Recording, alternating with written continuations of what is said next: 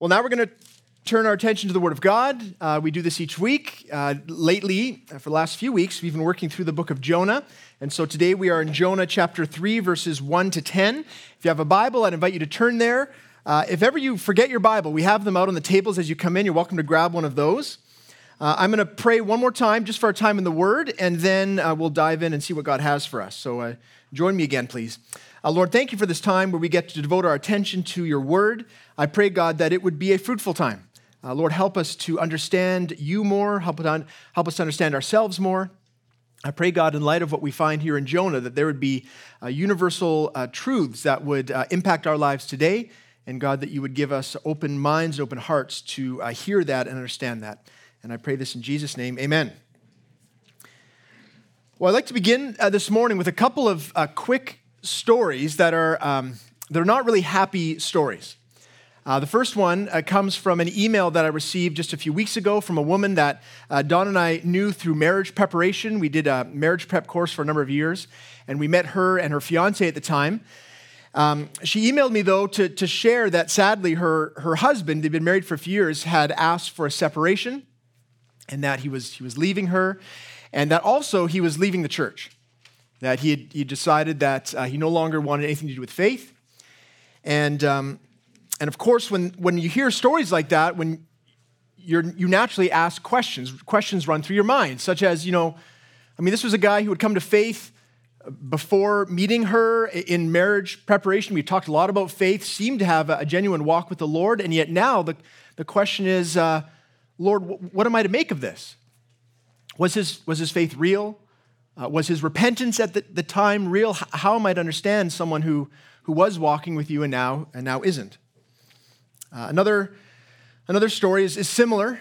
It's from a family that we knew years ago. A man, also a husband, this time a father, who left his family, this time still called himself a Christian but wanted nothing to do with the church.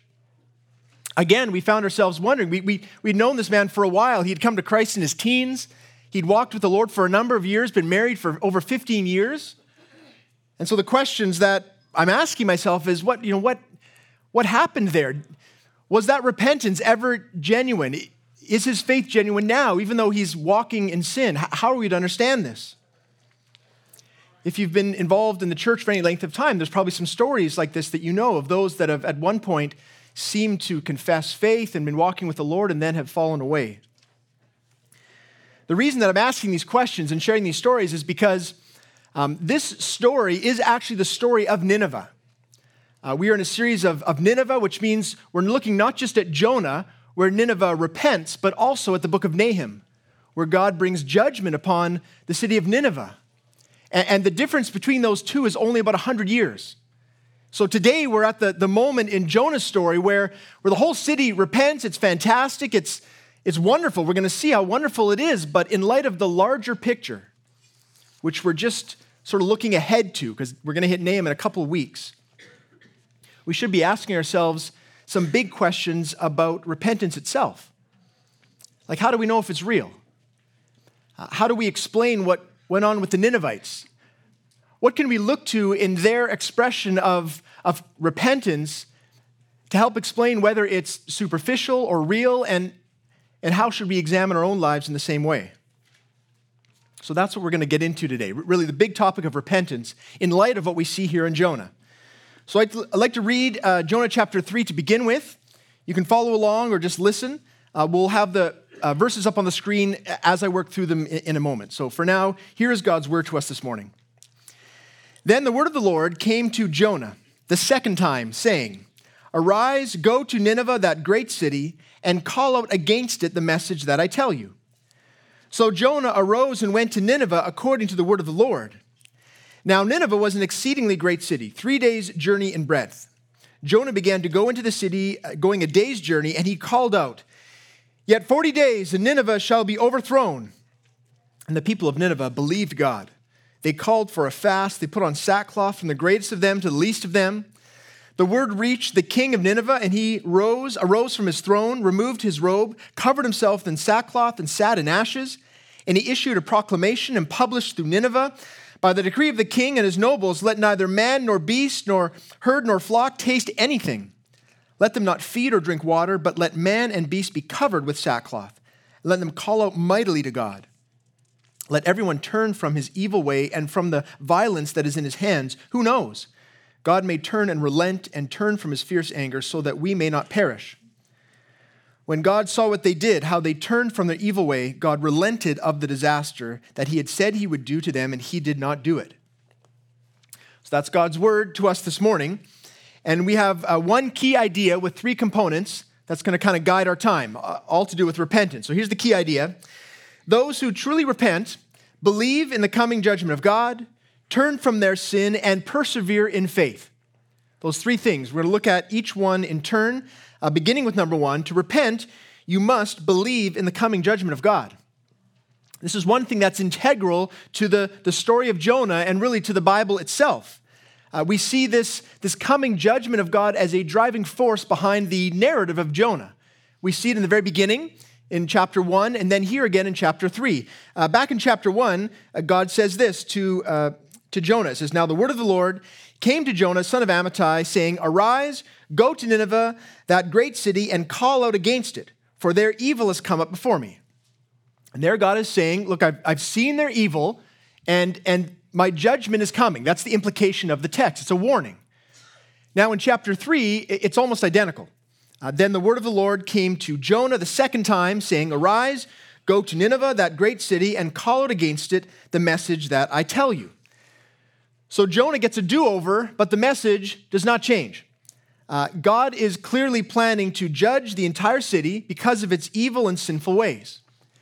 Now this raises some questions about the justice of God. Is this just? Is this fair? Is this right for God to do this? Is it appropriate and right for God to wipe out an entire city because of their sin? Is any consequence for sin really necessary? Well, the short answer to those questions is that in light of the magnitude and destructive nature of sin, God's consequences for it are both just and appropriate. Specifically, when it comes to Nineveh, the depth of their evil and violence, God's judgment is not only just, it's long overdue. And we're going to examine the judgment of God, kind of the details and nature of God's judgment in much greater detail when we get to Nahum. Because in Nahum, God actually brings destruction upon the city. But in this text, the focus is not really on the judgment itself, but rather on how God opens the door of mercy to these people. And he does it by sending Jonah to warn them about the judgment that is coming. See, the Ninevites at this point in time, the door to God's mercy is closed because they're not aware of their sin, they're willfully blind to it, and they're not aware of the coming judgment of God. Right? That's why Jonah is reluctant to go and tell them, because he still doesn't like the Ninevites. He doesn't want them to know about that. He doesn't want that door to be opened. The first step, humanly speaking, in terms of receiving the mercy of God, is to acknowledge the fact that there is judgment against sin.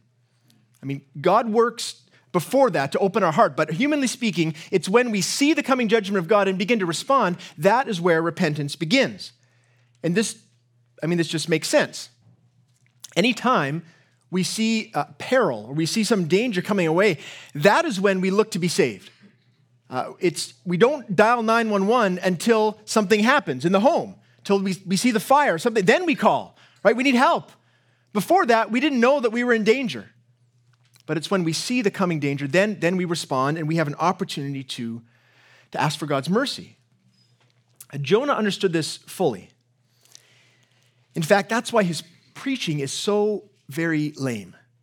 I mean, right? We see that, right? It's so weak. I mean, look at what he says. So Jonah arose, went to Nineveh, according to the word of the Lord. Now Nineveh was an exceedingly great city. We see how big it is, 3 days' journey in breadth. Jonah began to go into the city, going a day's journey, and he called out, this is his entire sermon, five words, "Yet 40 days, Nineveh shall be overthrown."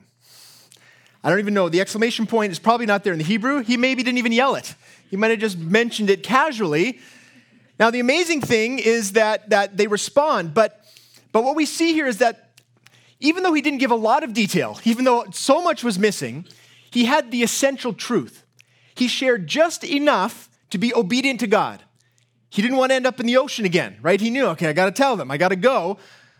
Just enough, but that was enough for the door of God's mercy to crack open. for them to hear that truth. They had to hear it, that God's judgment was coming, and then they were able to respond, and they repented in a big way. I mean, a massive, amazingly. And we're going to look at that in the second point. But before we get there, I think we don't want to miss the implications that this first point has for us in terms of the mission and the calling that God has placed on us. And by us, I mean the church. If you're here this morning, you're a believer, you are not just someone who has received the good news of God, but you are also someone who's been called to go and share it, just like Jonah. God has said, Jesus has said, go and make disciples. Teach them all that I have commanded. We have good news for all the people of the world, but there's a bad news that is included within that good news. And that makes it tough for us to share. Gospel does mean good news, but the beginning part of that is the reality that each human being apart from God is in sin, and that there is a coming judgment against sin. In fact, there is an eternal judgment against sin in a place called hell, which is the eternal judgment of God.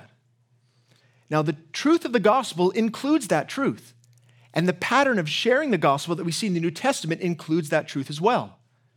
All of the apostles, the New Testament church, they share both. That look, there's a reality to sin, but then once we know that, we can appreciate all that Jesus has done for us to atone for, to make up for that sin. It's said most concisely, I think, in Romans 6:23, where you see the dynamic between the bad and the good news. Here, Paul says, for the wages of sin is death. Not just momentary death, but eternal death. But the free gift of God is eternal life in Christ Jesus our Lord. The reason that we might appreciate, that we might see our need for Jesus is because we feel the weight of our sin. And that we see what Jesus did. That the judgment of God was coming and Jesus stepped in front of it for us on the cross so that we would not have to suffer. We can see this is true. It's not unclear in the Bible. The challenge for us, though, is that no one likes giving bad news, right? We're always reluctant to give any kind of bad news to people. It makes us feel uncomfortable or awkward. I was reminded of this a few weeks ago. I was in an HR training seminar session thing at Northview. All the pastors were there, and there was a man named Trevor Thronis, who's like a HR consultant, really great guy. He goes to all sorts of big companies, and they bring him in to consult on their team dynamics. And he was sharing that very often when he goes into a team setting there, all the team leaders will be there, the managers. Very often someone will share, look, there's an underperforming employee that we'd like your help with. And he'd say, well, tell me about it. And so they'd go through all the ways in which this employee is clearly not doing what they should or aggravating people, all sorts of bad things. And so he would say to them, well, what are their recent reviews like? And the team leader at that point would say, well, they're not bad. They're pretty good. And he would say, have you talked to them about these critiques, these criticisms here? Not exactly. Well, why not? Well, I didn't think it'd be very nice to share with them. I didn't want to come down hard on them. And he would point out, which is pretty obvious when you hear about the situation, that's actually not nice for them. It's not kind to keep that kind of criticism back from them. For one thing, it's not kind to the rest of the team. That's clearly having to make up for this person who's not doing what they should. But it's not even kind for them. There are areas they clearly need to grow, and you are robbing them of that opportunity because you haven't told them the truth that they need to grow in these areas. Or maybe they aren't suited for this position, and they need to move on to somewhere else where they'll be a better fit. But instead of them being able to go and build a new career, they're here for a time. They're probably going to get fired. That's not kind. That's not nice. Withholding that bad news is not a good thing for them. In fact, many times in life, the best thing that we can do for someone is to give them some bad news, even if they don't agree, even if they get upset, even if they turn on us personally, or even if it threatens our relationship. And all of that can happen when we share the gospel with someone. But it's not loving. It's not kind to keep someone in the dark about their sin. The challenge, though, is how do we do that effectively? How do we share both the bad news and the good news of the gospel in a way that would really connect with people? See, Jonah is not a very good example of this. In fact, if you want to see a poor example of how to share the bad news and good news, we can look at Jonah. Because Jonah, if you think about it, his mindset was, I don't want the Ninevites to repent. I don't want them to heed this call. So what does he do? He gives a message that is unclear, that is harsh, and that is impersonal. Kind of like those guys on the side of the road with a big sign that says, God's judgment is coming, repent. And we walk by, we think, that doesn't help anyone. In fact, the sad reality is that the church has a reputation of being very judgmental, of not sharing this good news, bad news with a lot of love. I came across an article this week from the New York Times, and the title of the article was, I've raised my children without any sense of sin. It was written by a woman who was reflecting on the fact that she had raised her children. They didn't even know what sin is. She came from a Christian household, but a very judgmental, a very harsh, fundamental Christian environment where they were used sin to beat everyone down. She was constantly told how she wasn't good enough, how everything that she wanted to do was not the right thing. She'd never measure up. There's no grace. There's no real gospel in her household. And so that led her to reject it completely, and we can understand why. That's not hopeful. That's not in keeping with the character of God. The sad reality, though, for those children is that they may never know, certainly from her, that there is a coming judgment. But see, for people to realize that, for them to understand that, we need to do it in a way that is most loving. In fact, that's the call for us in the Bible. That there's many times in our lives when we would have a truth that we see clearly that someone needs to know, but that's not enough. It's not enough simply to know the truth. We need to share it in a compelling and loving way. Here's what we see in Ephesians 4:15. Rather, speaking the truth in love, we are to grow up in every way into him who is the head, into Christ. What that means is that for us to grow in Christ's likeness, we will not just seek to know the truth, but we will seek to be loving, to communicate with the people around us in a way that is not, probably rarely is it harsh. Most often will it be soft. The next verse we see there is more specifically to do with evangelism. Because here, this is a parable that Jesus is telling. And in the parable, the story, the master is God. And his servants are his people that are going out. And the master has a banquet, which is like heaven, and wants people to come in. But notice the language. The master said to the servant, go out to the highways and hedges and compel people to come in, that my house may be filled. That word compel means that you work hard to explain things well. You make sure you have good answers. You're patient. You're articulate. Meaning you share with people not just a bludgeoning message of God's judgment. You come and you share in a way that will connect with their heart and with their mind. This is a difficult thing to do.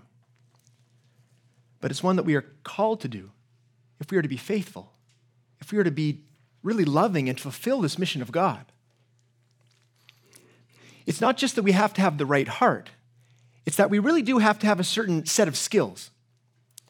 I heard of this, I thought this was sort of a joke at first, but I heard about this organization that teaches med students improv techniques. So like, comedy, improv, that sort of thing.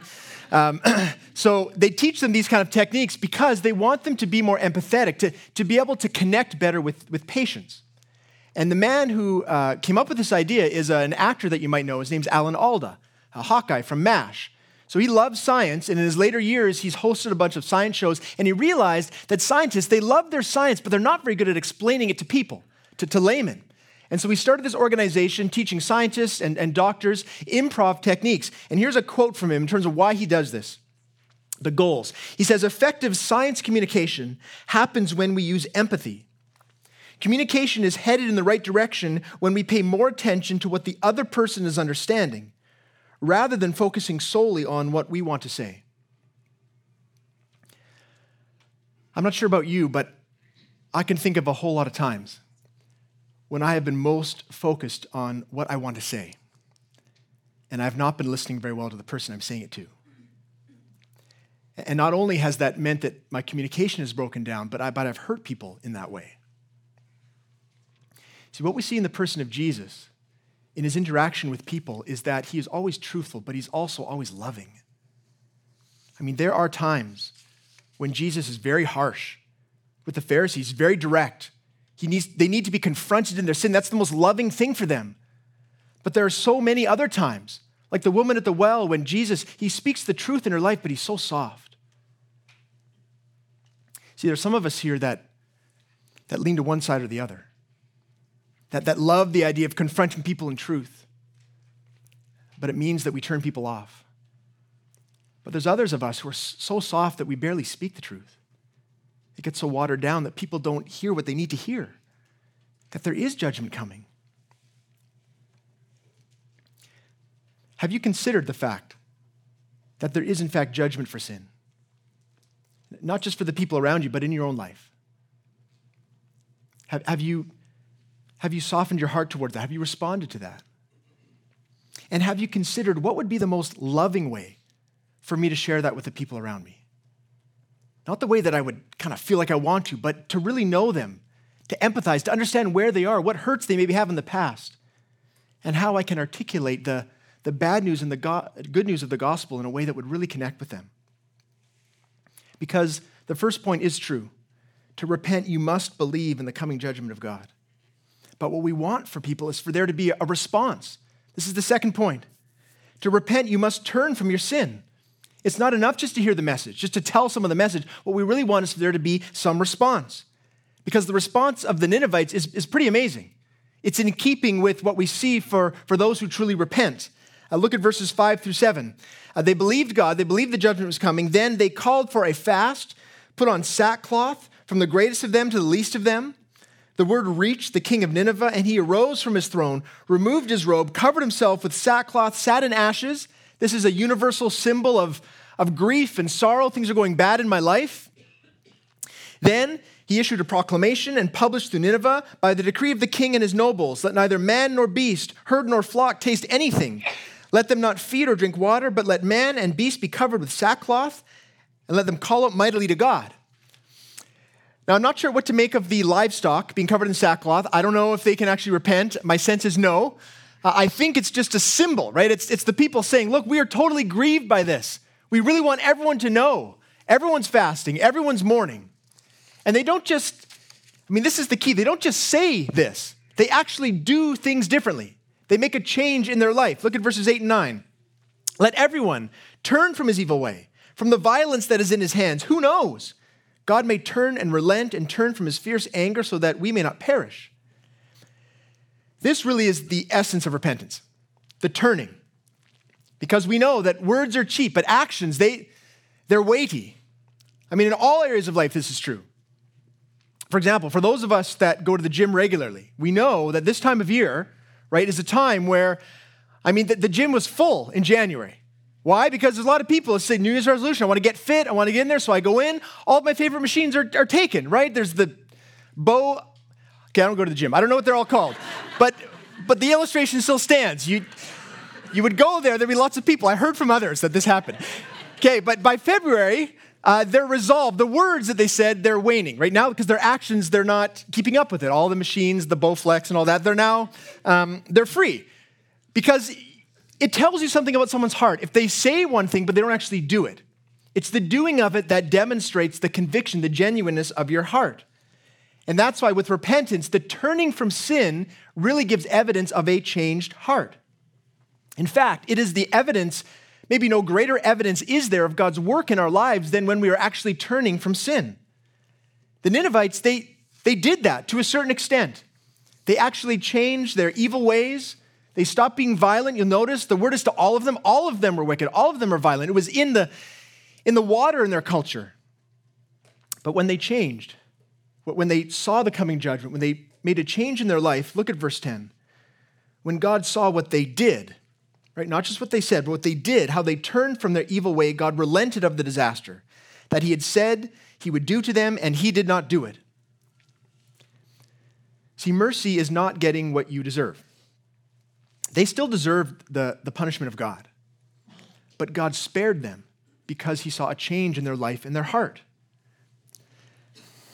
This connection between seeing the coming judgment, turning from sin, and receiving the mercy of God, this is essential for humanity, that we might have life and hope and joy, abundance, that we'd be freed from the consequences of sin. And I was trying to think of some illustrations that would make this clear to us. Like turning from sin is as if, you've been bitten by a poisonous snake and there's antivenom there and you got to drink it so that you'll live. Or turning from sin is like recognizing gangrene in a limb and you have to cut it off or else your whole body's going to be infected. That one's actually in the Bible, right? Gouge out your eye, cut off your hand if it leads you into sin. But then I kind of thought, why do we need to be convinced about this? Isn't it obvious to us that there are long-lasting, immediate and long-lasting consequences for sin, for unconfessed sin that we are harboring, sin that we are keeping to ourselves? We tend to take sin lightly. We pretend that all is well. You do it, I do it. I can look back on my life and see many times when I've been walking, after coming to faith, I've been walking as a Christian, living as a Christian, and yet there were areas of my life that were in sin that I kept in the dark. I kept the door closed. And whenever I would hear a sermon or read a text about repentance, I would take that and I would apply it to the other sins that I felt more comfortable, sharing with people and confessing that I wanted to deal with. But there are other ones that I kept in the dark. And I thought that I would be able to grow and flourish, even though there was a cancer within me that was just undermining all of the spiritual growth I was hoping for. Many times in my life, by God's grace, even those sins that I did not want to come to light, they came to light. I was caught out in my sin, or God brought it to light in some way. And in that moment, it was devastating. It was a moment of crisis. I felt vulnerable. I felt exposed. I felt shameful and broken like a failure. Everything that I didn't want to happen, that's why I kept the door closed. But the truth was, and the truth is, that it's at that moment that we truly experience God's power and His grace. It's at that moment that I turned fully, in many areas of my life, from sin and turned fully to Jesus, to receive His mercy, to understand the depth of my own sin and the depth of His love for me.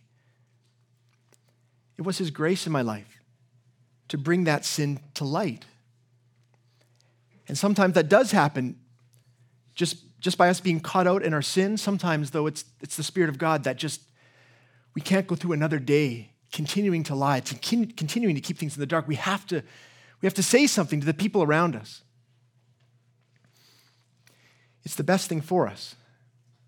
It's the only way to live a life of growth in godliness.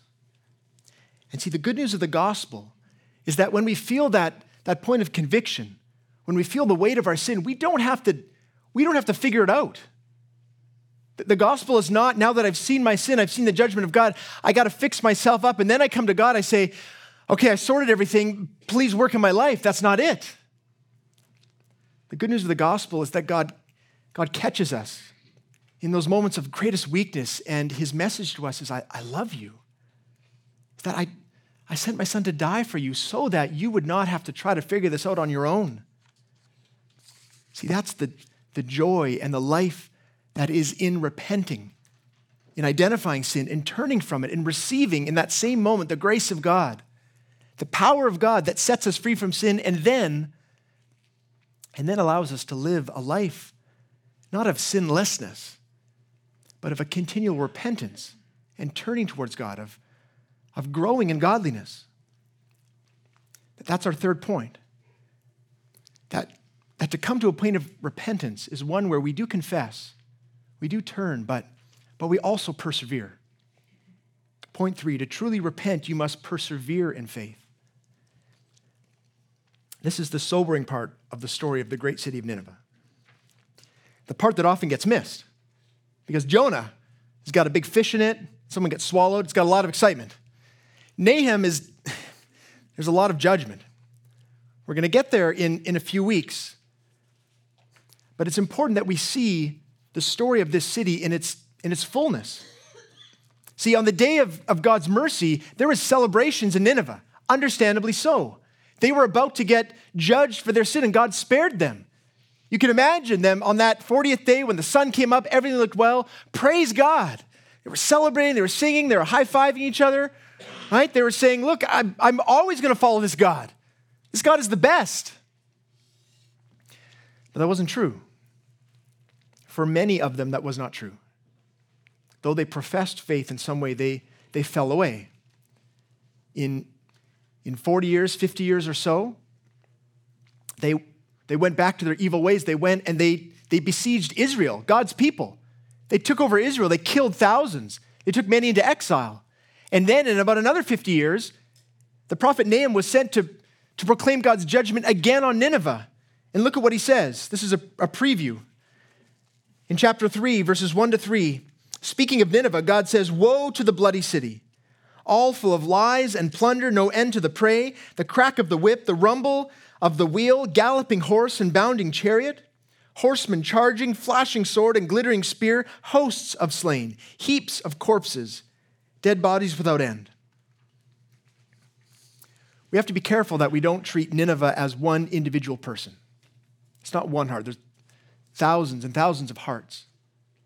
But the very fact that this nation, this city, has gone on to do these kinds of things tells us that there were a great many individuals that turned back to their violent and sinful ways. That their repentance was not lasting. That their faith did not persevere. And I put faith in quotes on purpose. Because whenever someone goes back to a sinful lifestyle in a persistent and consistent way, it casts doubt on their faith. You might say, but Matt, I thought that once saved, always saved. I thought that God is the author of my salvation and that nothing can separate me from his love. And the answer to that is yes, absolutely. Yes, we see that again and again in the Bible. And the evidence that there is genuine faith in a person's life is that there's fruit, that there's a continual direction towards the Lord, not perfectly, not that there's never any sin, but that if you are a believer, that there's a pattern in your life of bringing sin to light, of seeking the mercy and salvation of God. In fact, there's a lot in the New Testament, not just about the importance of coming to faith, but of persevering in our faith by the grace and power of God. Here's one text, just to give us kind of the language of how it's expressed. Hebrews 12, 1 and 2. Paul says, or not Paul, whoever wrote Hebrews, "Let us also lay aside every weight and sin which clings so closely, and let us run with endurance the race that is set before us, looking to Jesus, the founder and perfecter of our faith." Now notice the language there. There's running. I don't run either, but if I did, if I jogged, I know there's sweating involved, right? I see people going by. I'm like, oh, it looks like a lot of work. There's always, what it's saying is, look, if you were to live the Christian life, you should expect to work hard. What kind of work? Work for my salvation? No, Jesus did that. Only he could do that on the cross. Taking the infinite wrath of God, stepping in front of the judgment that is coming, taking it all upon himself. But in light of that ultimate work, we are then called to a sanctifying work, where God works in us. We see that there in the text. Jesus is the founder and the perfecter of our faith. It's he and his Spirit that works in us so that we would continue to identify sin, that we'd turn from it again and again. That's the pattern. When that pattern breaks down, when we persist in sin, that's when we have reason to be concerned.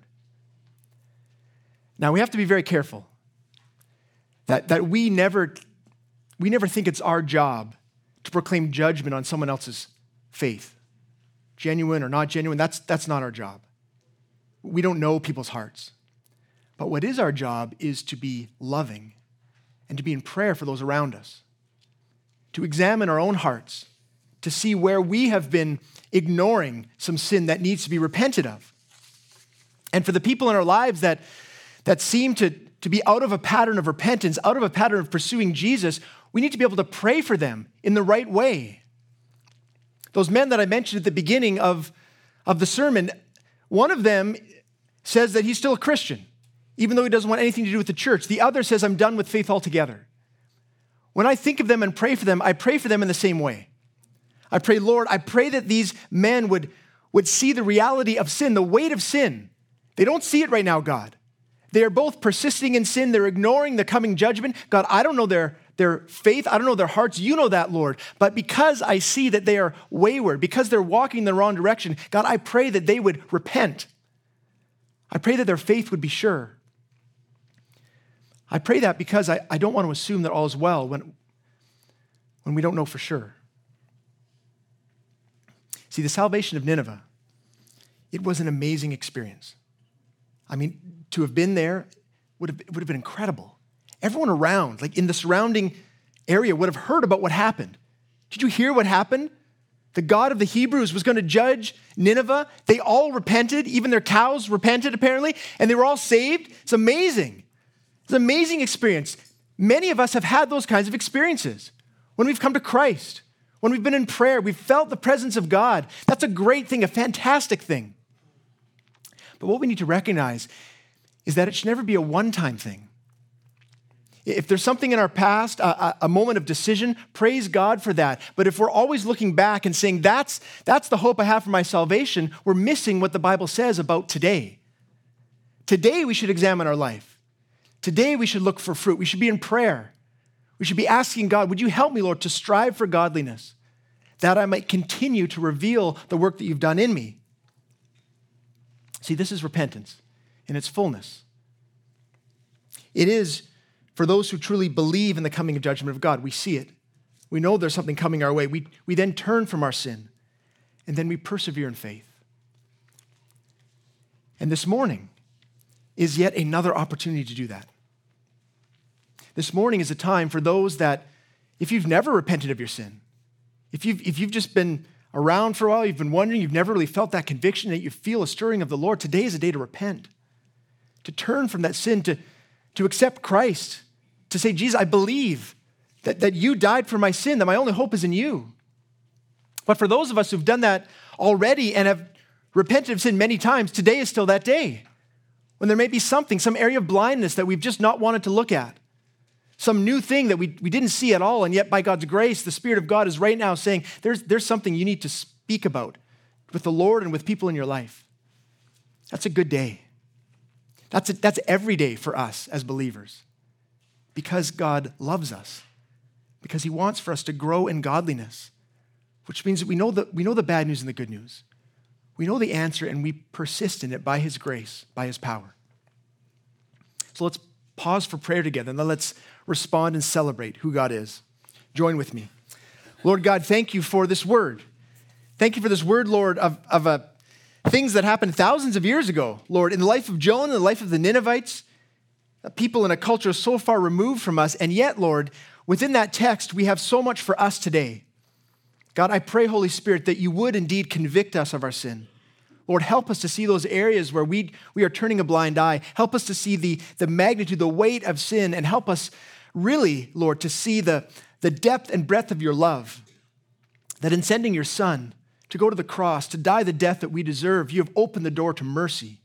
God, that we might repent with full assurance that Jesus, you love us, that all of our sins are taken away, and that because of your power, because of your Spirit renewing our heart, we can walk in repentance day in, day out until we get to heaven.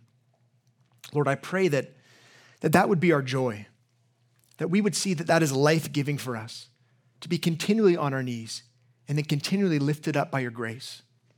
I pray, Lord, that today would be a day where we draw nearer to you because we have repentant, humble hearts. And I pray all this in Jesus' name, amen. We are going to respond. We do this each week. The band's going to come up.